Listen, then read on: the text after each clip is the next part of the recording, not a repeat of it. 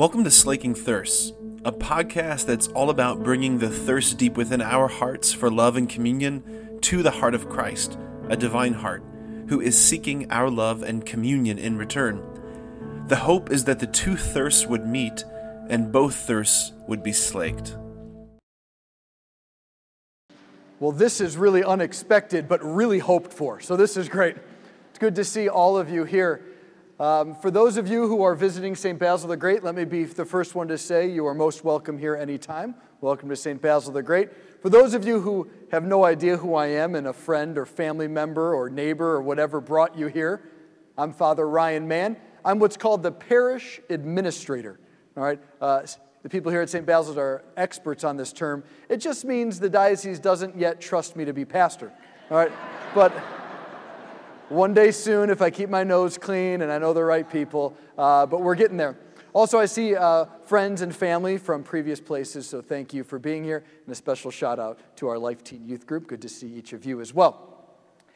So when you do something like this, starting is always the hardest, right? Some guys who are like national speakers, they come in with a really good story right away, and before you know it, you're just off to the races. And I don't really have that type of start. So what I have, though, is I want to begin with a quote from St. Mother Teresa.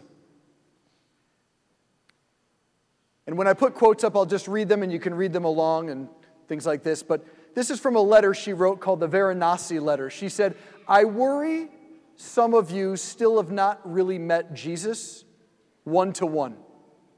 We may spend time in the chapel, but have you seen how he looks at you with love? Do you really know the living Jesus? Not from books, but from being with him." So this is a little audience participation. This is called the Varanasi letter. Raise your hand if you think you know who she wrote this to. Who did she write it to? We're not up front, Vicki. I see her. Yeah. Yeah, so this is the amazing thing, right? So those of you who don't know Mother Teresa that well, she started an order that serves the poorest of the poor. So let's be honest together for the next 3 nights. Let's not make ourselves sound really holy. All right, let's just be very real. She's serving the grossest people.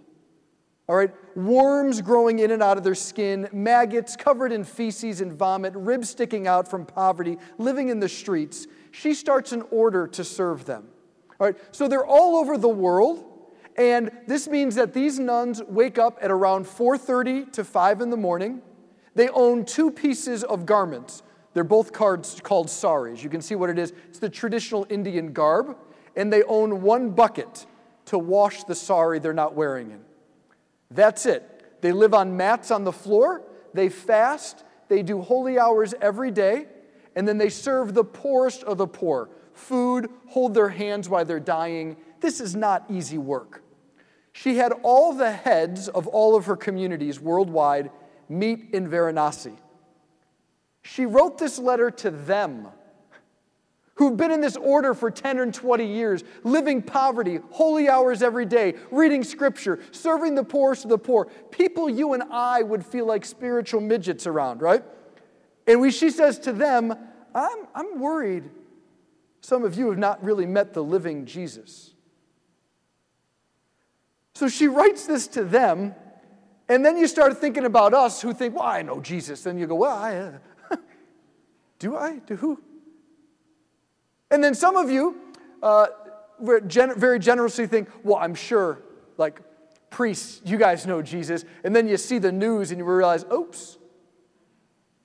Right, we're going to be honest the next 3 days together. And we think, oh, it's not automatic. You mean just because you're a professional religious person, you don't know Jesus automatically. We can talk about him. I know when I've had people in my office before where I'm saying all the right words, and they're like, oh, wow. And I'm like, I know, right? And my heart is like, I hope I get done with this appointment in time to watch Law & Order SVU. So do we really know Jesus?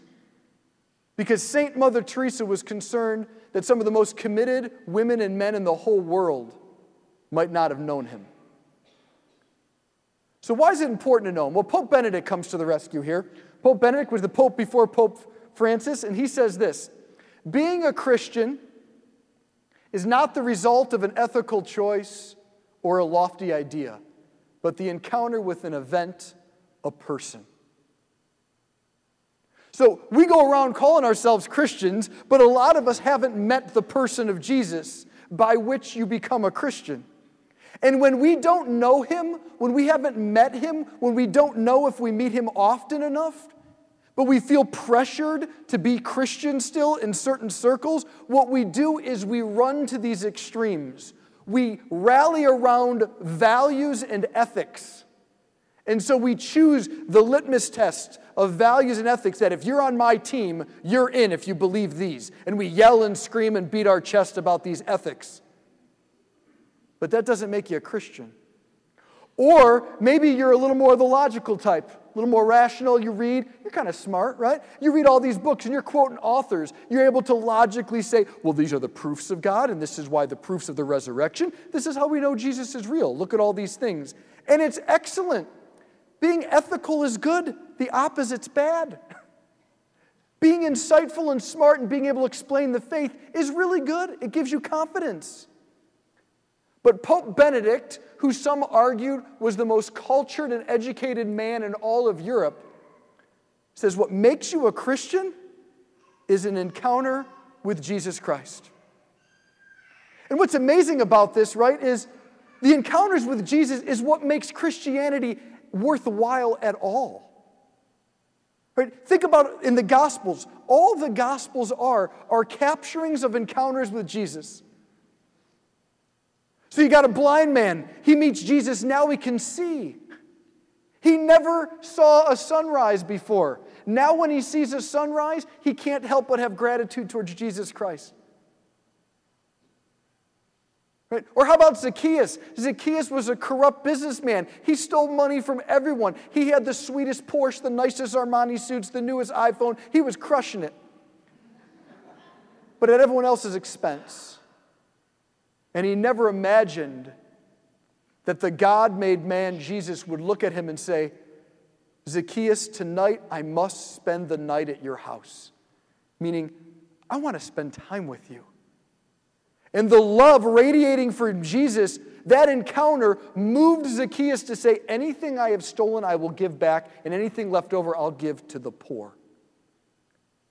Right? What generated the proper ethics was not him being yelled at, shamed, or scolded. It was this encounter with Jesus that transformed him. Or how about the woman caught in the very act of adultery? If you're going to meet Jesus, you probably don't want to meet him then. Like if we listed a top 3 times not to meet him, right? Maybe the night you turn 21, and then this would be kind of up there. But that's when she meets him. She's got no rationalizations, no defense. She's exposed in her brokenness, and everyone there wanted to be unforgiving, condemning, and reduce her to her sin, except for one man in her life named Jesus. And he encounters her, and the forgiveness transforms her. So much so that now he can see the light in her eyes returning and say, now go and sin no more. Meaning, now that you've encountered me, follow the life in you that I'm generating. And what is that life? Joy, peace, freedom, confidence, hope. All of these are the mark of someone who's met Jesus Christ.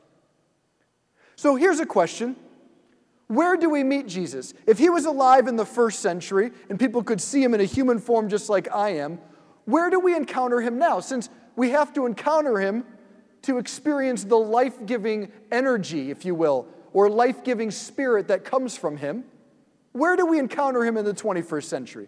Anyone? We can open it up here for a little fun. So, Eucharist, good, great. Where else? Anyone else? Where else do you encounter Jesus Christ? Where can we encounter him? All the sacraments, good. Yeah, let's throw them all in there. Anyone else? Prayer, right, good. Praying, scripture, good. Here's where this whole parish mission came from. For the last 2,000 years, really, but especially in America, in the last 70 years, we've had more scripture studies offered to the people in the pews than any other time in our lives. In the last 50 to 70 years, we've had more sacraments offered at churches and parishes than any other time in American history because of how many churches have been built. We currently have more education programs offered for all of you online or books you can get than any other time in Christian history. And the average person, Mother Teresa is still worried about. Meaning sacraments, scripture, church teaching. These are all the ways we're meant to encounter Jesus. So what's missing? Let me put it this way. Eyes are for seeing colors and shapes. Ears are for hearing sound. Taste buds are for flavors. Nostrils in our nose are for odors. Right? Skin and touch is for texture. So what in us is meant to receive God? If those 5 senses help us encounter the world, what is it that helps us to encounter the living God? The Catechism of the Church helps us here. The heart. The heart is the dwelling place where I am, where I live. The heart is our hidden center, beyond the grasp of reason and of others. It is the place of encounter. Pope Benedict says, to be a Christian, you have to encounter the person Jesus Christ. Mother Teresa says, I'm worried some of us have not really met him, encountered him. And the church says, where do we encounter him? The sacraments and the scriptures are the objective ways Christ breaks into our lives, but he's meant to be received by our hearts. When I say heart, what I don't mean is Hallmark cards. What I don't mean is an overly emotional notion of this, although our emotions are oftentimes the voice of our hearts, trying to get our attention and talk to us. But when we say heart, it's this hidden center. It's this place where you really are. And why is it so difficult for us to encounter Jesus there? Because we don't like being there. Right? The theme of this 3-day mission is there ain't no cure for being human. Guess what? We always are trying to find a cure for being human because we think it's a problem. And God says it's very good. The reason it's hard to encounter Jesus in our hearts is because you and I, this is where we feel pain. I'm sure none of the guys in our life team, because all of you are very studly, but if you asked a girl to dance and she said no, where that sucks is called the heart. Now, I started with you guys because there's guys who are like 60 years older than you, still remembering the no from high school. And they don't want to admit it, but it still hurts. It still hurts because no one ever taught us how to welcome that part of us kindly. No one ever taught us, would God have something to say to that place? Our hearts are where our unrealized dreams lay dormant in disappointment and quiet anger. Our hearts are also the place where when you see a sunrise, you almost crash the car when you're driving on 480 because we're used to the gray already. Our hearts are the part of us that make us want to cheer and shout with joy at great things, also want to break things when we're angry or sob. And most of our culture doesn't tell us how meaningful the heart is, that the Bible reveals that it's an amazingly important place, and it's the place by which we receive the living God, Jesus Christ. And so we tend to just say it's meaningless and we have to endure it, and anything that can help us escape it or feel like we're robots and in charge of it, we want that. But the truth is, the heart moves at its own pace. The heart has needs. And when Jesus saw human beings, he knew he was dealing with wounded hearts. One time Jesus says, if you want to know where murder, fornication, and adultery come from, it comes from your hearts. And when we hear that, we think, see, this is why I shut down my heart. This is why I don't want to deal with it. See, it's bad. It gets me in trouble. But what Jesus means is, don't be so obsessed with the external behaviors. Listen to what your heart's trying to tell you. What do you need? What are you looking for? Pay attention to the heart. Our hearts are not infallible, but they are indispensable. I did this because I wanted it. Well, you're not infallible. But we need to account for our hearts. Another time, Jesus says, if you even look at a woman so as to look at her with lust, you've already committed adultery in your heart. And when I tell this line to college students, the college guys say, Father, the word pink is on her butt. Where am I supposed to look?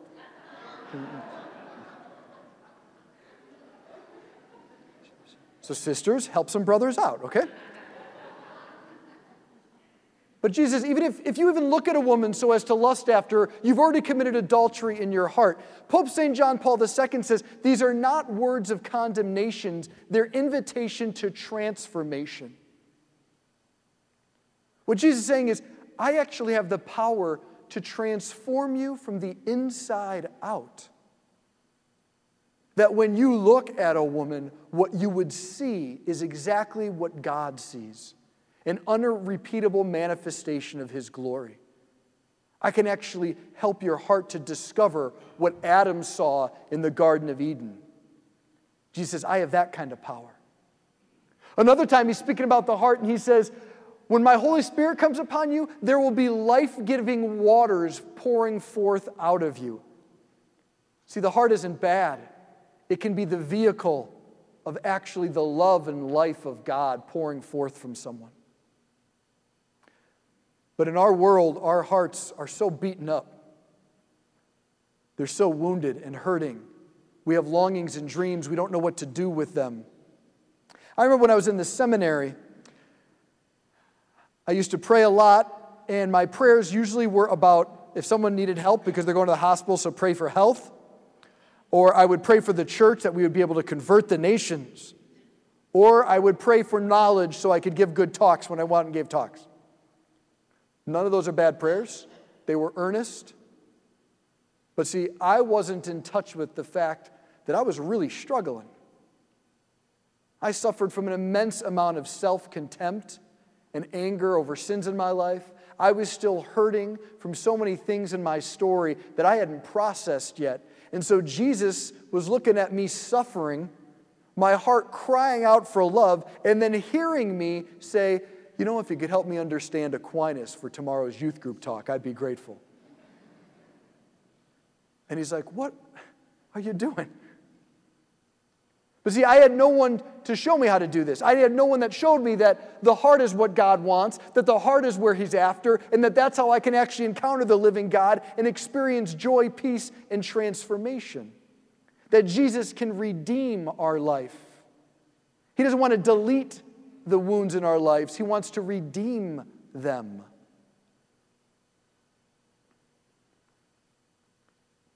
See, I wasn't in touch with those longings for life to the full, joy, meaning, friendship, adventure. And when we're not in touch with our longings, how can Jesus be our fulfillment?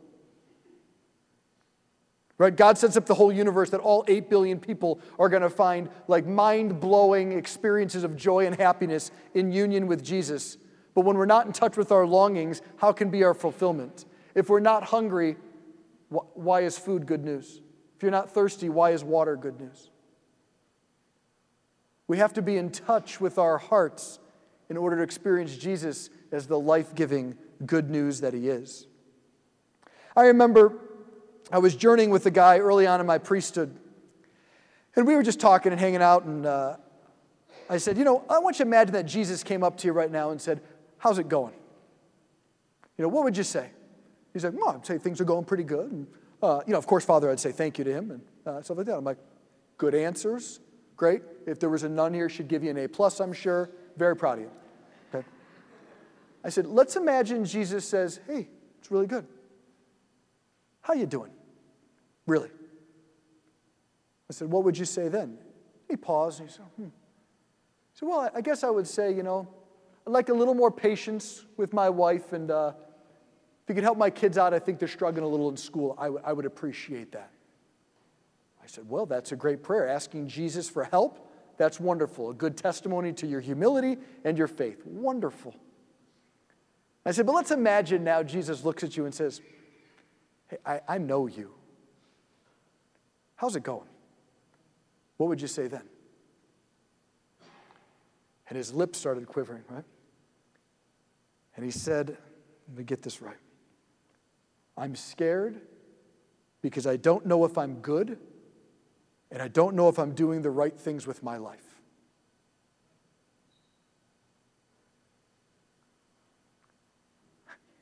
Welcome to prayer. Welcome to being a disciple. Now you're in your heart. Now you can be encountered by Jesus. And now Mother Teresa never has to worry about you. See, that was already in him, those fears. Those insecurities were there. I didn't put them there. He didn't come up with them on this. They were there. And he has spent so much time avoiding that place that he's even used religion to avoid it. What's another reason why we don't go into our hearts? That gentleman didn't know that you could slow down and actually be that vulnerable. Why did someone else do it? Well, sometimes what comes out of our hearts is so twisted and weird and gross and embarrassing, we just don't want to talk about that. And we think, boy, if the person sitting next to me in this pew knew what goes through my mind, they would not pick this pew. But see, it's because our hearts, they're not bad. They're just young. They're immature. They're hurt. And so things come out a little twisted. But even the twisted things reveal our hearts and what we're looking for. But see, when we hear a twisted thing come out of our inner world, our heart, we go, no, bad. And then we put on our favorite mask. I'll be funny guy. I'll be smart guy. I'll be religious girl. I'll be whatever. I'll be helper. Just so you don't see what's going on there because it's crazy. I was in the seminary, and this woman I know, she was newly married, had a kid. The marriage wasn't bad, but it was stressful. And having a kid, she left the professional world to stay at home. And so the whole dynamics of leaving feeling productive every day to now be at home and do baby talk to someone who can't even talk back, that was hard on her. Plus a husband who now was working more hours because they needed salary to account for the lack of pay. So all the real human dynamics in a young married life, right? So we meet up at the place that every priest gets asked to meet at, which was Starbucks. And which, disclaimer, this is now month 13 I've gone without Starbucks. No. That might be the most impressive thing in the next 3 nights, just to let you know. So that gets the applause. Great, yeah. So I go everywhere else, constantly. Okay, so this woman meets up with me and she says, Father, I just have all these bad thoughts. And I just can't get rid of them, and I'm entertaining them. And I said, and I was a seminarian at the time, so she didn't call me father. She said, Ryan. I said, well, like when you say bad thoughts, do you mean like murder? Or do you mean like lust? Like, do you mean you're jealous of someone? Like, what are bad thoughts for you? Because everyone experiences their inner life with different delicacies and responses. She says, I just can't do it anymore. I'm thinking about leaving. I said, oh, you're just going to take your kid and leave? It's that hard, huh? She goes, No. I'm leaving the kid with the husband, and I want out. And she was pretty serious. And I thought, wow, here's someone who's really in pain, that she's going to leave her newborn child and kid and husband behind. And so I just said, how quickly after you leave would you start feeling like the world's worst woman? She's like, probably like a day. So now hear this woman's heart. She's in such a tough situation, she's thinking about abandoning those she loves the most. But then the idea of leaving feels so shame-ridden that now she's enslaved and stuck and all the more angry at herself for having these desires and resentful at her family for the situation she's in. Right? And then she comes to Mass every Sunday and we're like, glory to God in the highest. And she's like, this is not, what am I doing with my life? So I asked her, I said, what would leaving do for you? She paused and she goes, well, I guess I would have some freedom. I would feel like maybe some peace. I said, there you go. I said, peace and freedom are holy things to want. Those are really good things. Now, your heart is in pain, and it's young and immature, so it doesn't know how to actually receive those according to God's plan. And so it comes out all twisted, but your heart was at least speaking to you, and she was at least listening to it and bringing it into the light. She wasn't trying to handle her inner world on her own. She was bringing it to someone. She was bringing it to God. I know she was a woman of prayer, but then she also brought it to me. Our hearts aren't bad. They're broken, and parts of them are still very, very young. They haven't received the nurture and care to grow, but they're not bad. They're never bad. So I want to pause for a minute with you and have some time of prayer together. So kind of like I did with that gentleman, I'd like to walk you through an encounter with Jesus. Now, for some of you, when you're around a lot of people, it's hard to pray. So if that's you, that's okay. You can just kind of sit there and just have your eyes closed and enjoy a few moments just to yourself and maybe with God. But I invite the rest of you, if you're able to just receive and just allow the Holy Spirit to move you. So I'm just going to call upon the Holy Spirit, and then we'll do a little meditation. Holy Spirit, come. Come, Holy Spirit, upon the group of the body of Christ of the 21st century. Each unique, unrepeatable image of God in this room. Come with your gift of prayer. So I want you to imagine that Jesus walks into the church tonight and you can see him walk in.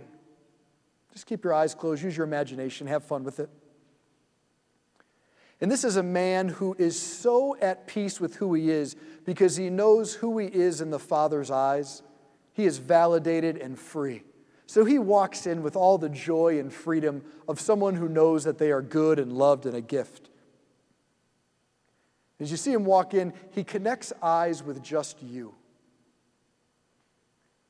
And you see his eyebrows kind of go up in a half smile. He's delighted to see you here. And he starts making his way down the aisles, and then he steps over some people in the pews because he wants to sit right next to you. And as he sits right next to you, his arm kind of goes behind the pew behind you, and he kind of looks right after you. He squares his body up towards you, and you can just feel the strength and tenderness all at once. And you just hear his voice say, "How are you doing?"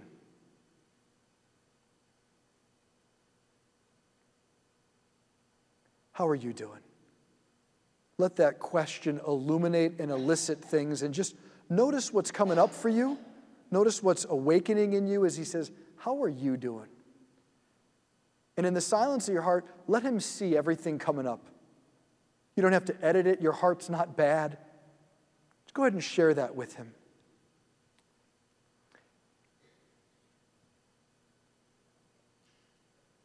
If you're trying this meditation, it feels like nothing's happening, tell him about the nothing and what you feel about nothing happening.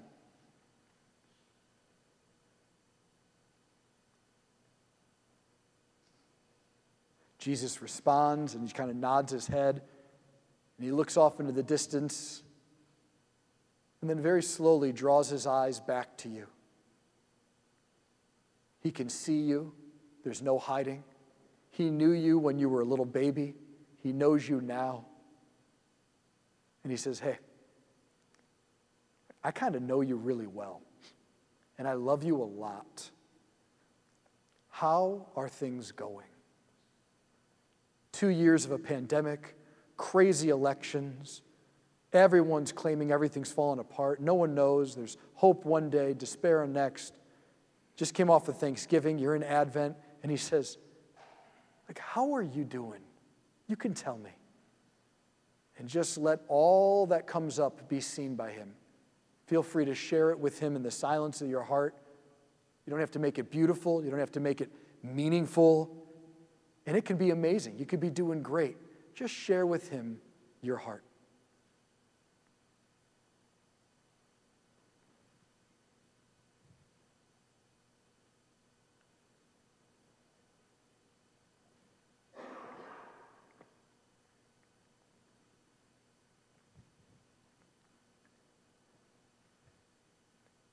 as you share with him, I want you to gently become aware of how he seems towards you.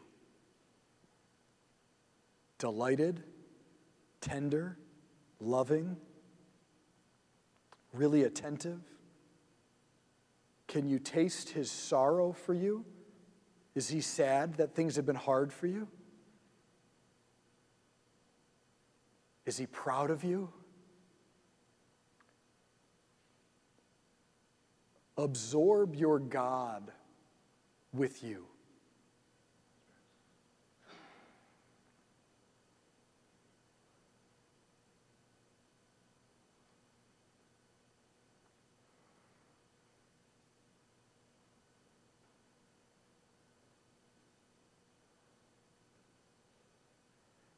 Amen.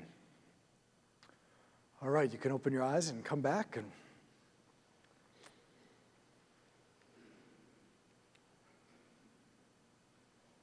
pretty amazing.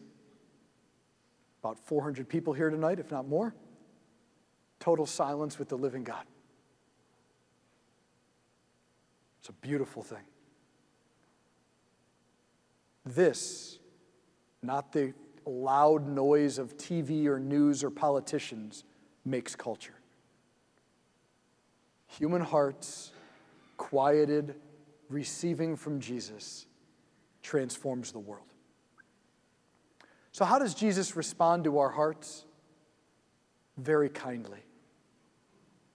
Always with kindness. The Gospel of Luke puts it this way. It's one of my favorite passages. In the tender compassion of our God, the dawn from on high shall break upon us, to shine on those who dwell in darkness and the shadow of death, and to guide our feet into the way of peace. It's the Gospel of Luke. I'll say it one more time. This is God's revelation on how he treats us. In the violent impatience of God. No, in the tender compassion of our God. The dawn from on high shall break upon us, to shine on those who dwell in darkness and the shadow of death, and to guide our feet into the way of peace. I don't know about you, but that's a reality I want to just swim in all day long. Like if that was like a sandwich, I would just be eating it with grease coming down everywhere. Like I want all of that in me, around me, on me. I just want to be saturated with that. Because when that is around me, I can share anything. Fig leaves can fall. And as the early church says, prayer is nothing but getting naked before God, meaning we come out of our hiding. We let him see our hearts. Kindness is powerful. It's not weakness for Jesus to be kind. It's amazingly transformative. I asked this gentleman the other day if I could tell this story. He said, absolutely. So it was outside of confession, and then I asked him if I could tell it. He said, yes. So he was a gangbanger for many, many years, and he's been in and out of prison the last 10. He just got out, and he's at a rehab facility, and his parents know someone I know, and so they said, would you go and see him? I said, sure. And it's a mixed bag, right? Because I'm like, well, okay, yeah, I got a mission going on. Okay, yeah, I'll go see you. And then you're like, and also the flip side of it as a priest, you're like, this is a cool person to see. You know what I mean? Like, you don't normally see gangbangers who are out of jail coming to St. Basil's every Sunday, right? So this is like a real powerful experience. So I'm like, all right. And I've known him for a while. So I said, okay, I haven't seen him. I knew he was in jail. I'll go see him. So I go to see him, and we'll call him Sam. And I said, hey, Sam, and we're talking for a little bit. I said, like, what changed for you? Because the last time I saw you and hung out with you, you were so high you didn't know what day it was, quite literally. And he's like, I can tell you. There was a bunch of little things. It wasn't just one big thing, but the major event that kind of solidified everything was he had gotten in a fight, and he then was high out of his mind again. I mean, you name the drug, it was probably in his system. And he was with his girlfriend, who's a really great girl, and he said, I had my hands around her neck, pinned up against the wall, trying to actively kill her. He said, and she reached out and brush the blood off my forehead that was coming down. He's actively murdering her and her kindness to wipe the blood off his forehead. He said, I dropped her to the ground and fell down. He said, I cried for so many hours, sobbing like you wouldn't believe. He said, I turned myself in. The judge was lenient, got me in a rehab program. I've been sober for 5 months. Kindness is not weak. Kindness, when meeting someone's brokenness, transforms the broken one because it reminds them who they are. You are not the sum of your weaknesses and failures, Pope John Paul II says. You are the sum of the Father's love for you and your real capacity to imitate Jesus Christ. Your mistakes and sins and weaknesses and failures, we suffer them, we carry them, we have to heal from them. They need redeemed, but they don't define you and me. So all these people I've been talking about, it's a lot of affliction, a lot of pain. That's one way to help us get in touch with our hearts. But there's another way, and there's a French philosopher who helps us. Her name is Simone Weil. Simone Weil says there are two things that pierce the human heart. One is beauty, the other is affliction. Now, piercing here does not mean pain. Piercing here means we're so busy doing things outside of ourselves, right? We got homework, we got work, we got school, we got mortgages, we got retirement, we got bills to pay, we got cars to fix. All these things that keep us busy. Beauty and affliction has a way of cutting through all of that and making us realize, oh, I have a whole life. I have a heart. I have desires and dreams. I have pain and wounds. Like, I matter. I have a life. And we've just talked a lot about the affliction, but beauty is something that gets us as well. Beauty we tend to just brush by. Yeah, that was nice. Or sometimes like a beautiful commercial. I don't know about you, but you'll just be, I'm so glad Father Matt's in the back, but I'm so glad I'm usually watching TV when he's gone because I'll just cry in commercials like crazy. And if he was there, he'd just calmly go to his room and shut the door because he's so kind. But But what do you do with those moments? I know I'm not the only person that cries at commercials, right? You just think, well, that was stupid. I was glad no one was around. You were crying. Something was happening to you. It pierces us. And then we go, wow, whatever. What's with the wow, whatever? Do you see how mean that is? Our hearts are trying to speak, and we say things like, yeah, whatever. So to help you, I thought it's Christmas season, we'll play a commercial to help us get in touch with one of the signs of beauty in this world. A little heavy-handed for a commercial.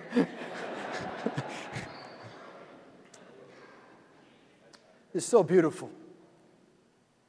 Right? It just that this grandfather sacrifices and struggles to be able to give his granddaughter a gift of a special moment. I mean, there's so much love that touches our hearts. And it awakens things. Life no longer is just, When you encounter beauty, things come alive. But do we pay attention to it? Do we take these moments seriously? Because one of the names of God is beauty. Which means when you encounter something authentically beautiful like this, you're encountering something of God. Advertisers know it better than we do. And because of that, they can manipulate us. But what if we begin to realize God all along has been using beauty in your life in a unique way for each one of you to awaken your heart, to get you in touch with that longing of, I want to be like a 3-year-old girl and I want to be a grandpa all at once. And I kind of wanted to yell at the neighbor who kept giving the nasty look. You don't even get it, lady. In the last 3 days, I've watched this about 50 times. So. What is that thing that's awakened? Pope St. John Paul II Oh, there's a first one. No, the previous one.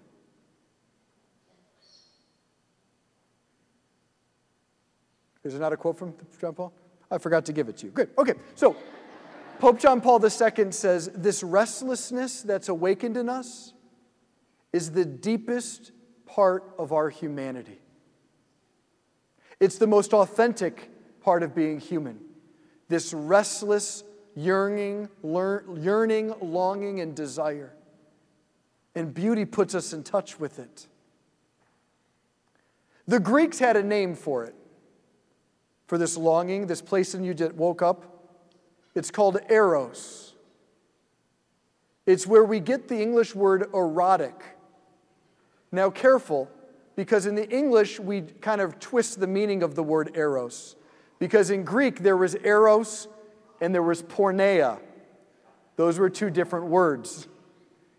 In English it kind of gets all twisted. Eros wasn't bad for the Greeks. It was just like a kid on sugar. It just was kind of wild and all over the place. But when educated, in Latin, educated means to be raised up. When allowed to be taught and fathered, when it was taken by the hands of Christ and through mercy and truth, the heart was taught what actually satisfies, we began to realize even our hearts can be transformed. And we begin to want what really fulfills us. I don't know if you had this experience, but I remember in my life, what I really wanted was Orange Hostess cupcakes all the time. What I really wanted. All right? Now, I actually have real longings for salads. Okay? What happened? Well, part of it is I grew up, but part of it realizes I know how I feel after Orange Hostess cupcakes, and I know how I feel after a salad. Right? You get experience, and you reflect on your experience, and your heart says, no, that's not quite what I wanted. I wanted something else. And when we learn to listen to our hearts, and we open them up to Jesus and say, Jesus, what am I looking for here? He says, you are looking for infinite beauty. Because we don't want just one sunset, right? We want a sunset that's beautiful, never ends, and never gets old.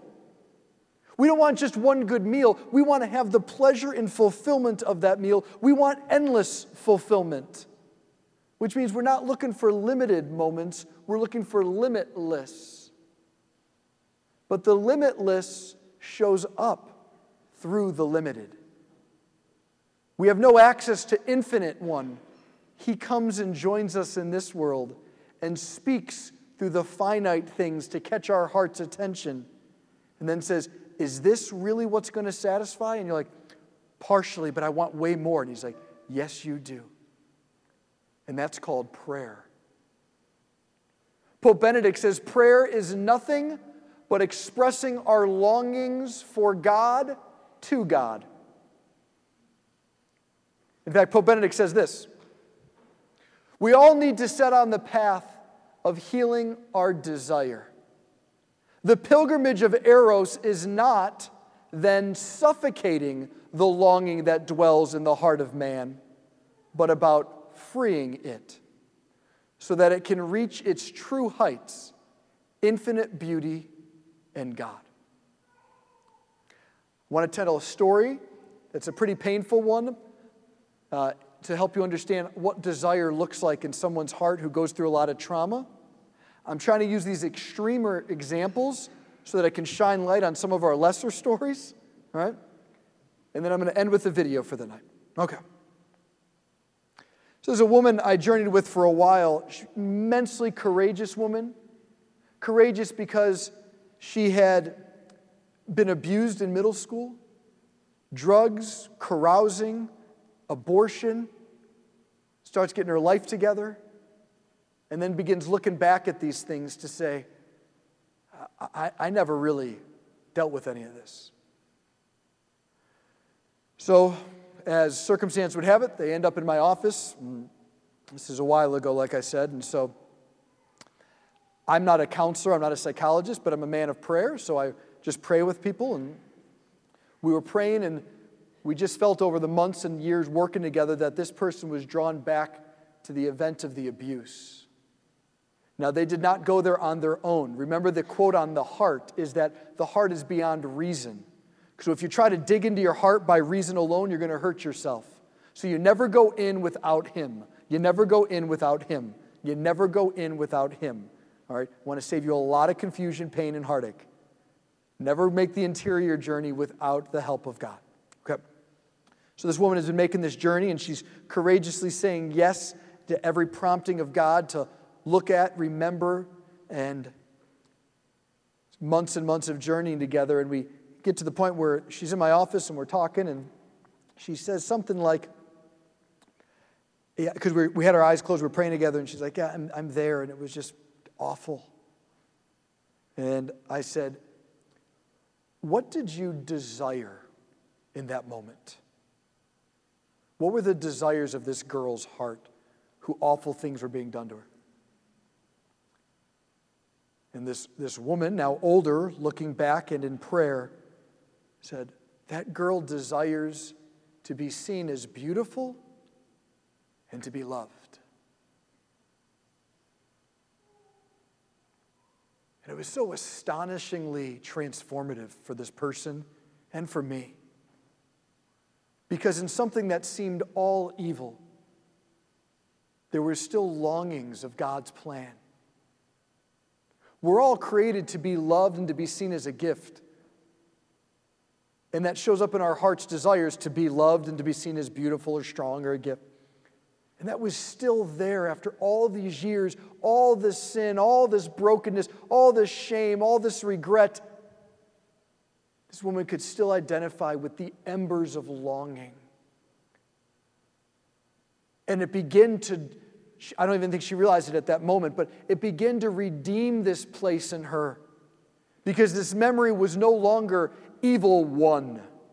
No, God wins. And God's plan for each one of you in your hearts wins. He just asks that we cooperate. He does the main operating. He asks that we cooperate. Which is we don't brush back past these moments of beauty. We don't keep calling our hearts bad because of the pain, but we begin to open them up to Jesus, and we invite him there, who's always kind, so that he can begin to shine on our hearts, and we can see ourselves as he sees us, which is always a gift from the Father. And so what I want to do is I want to play this movie clip. This is a clip from a movie in the 90s, okay, with John Travolta called Phenomenon. Raise your hand if you've seen it. All right, great. I'm going to give a really terrible short edition of it. So if you're a lover of the movie, don't be mad. I'm sorry. Something happens to John Travolta's character in the movie, and he's able to know things that he never knew, right? He becomes super brilliant. He's able to do things that he shouldn't be able to do. And he has a girlfriend at the time, a love interest. And the town starts really just like celebrating him and being in awe of him. But as time goes on, they start turning on him, criticizing him, mocking him. He doesn't want to play a role. What he wants is to be a person again. And time would have it, the girlfriend kind of backs away from him because he's going through such dark times. The town starts criticizing him. And this scene is his character at his lowest. Hasn't shaved, hasn't showered. He's alone in his room, full of shame, feeling abandoned, feeling like I got all these gifts and I don't want them because they've just made my life hard. And what you see is the scene where beauty shows up in his life. His girlfriend comes back. And I want you to notice how tenderly beauty personified in this woman ministers, if you will, to him in his need and transforms him through the tender compassion of God. And notice what happens in your heart as you're watching this. There is no wrong or bad response in your heart. And afterwards, we'll close with a prayer. I want you to close your eyes, if you'd be so kind.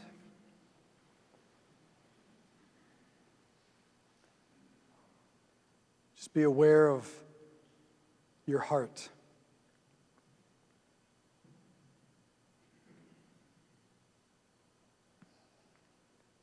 What did that scene awaken for you?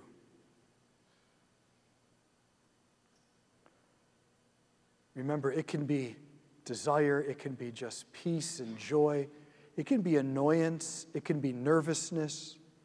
Your hearts are not bad. They're always trying to tell you something.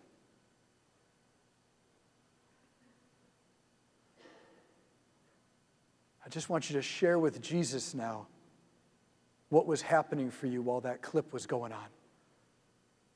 Tell him the feelings, the desires, the whole movements inside of you that were happening.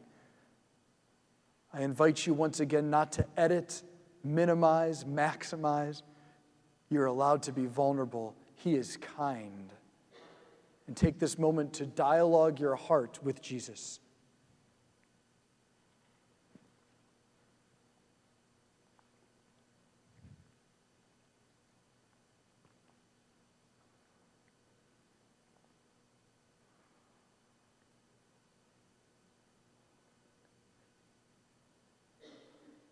Father, I love you so much. You are so good. You have planned for us to have the fullness of life pouring out of our own hearts. But Lord, we need so much healing. We need your love to pour down on us like healing rain to touch us, to soak into our hearts. And that rain comes to us through the sacraments and the scriptures and the church teaching. But so often, Lord, we let it just sit on our bodily ears. We never let it touch our hearts. Give us the grace to bring our hearts to you. Give us the grace to allow the doctor, Jesus, the healing physician, to touch us and restore us.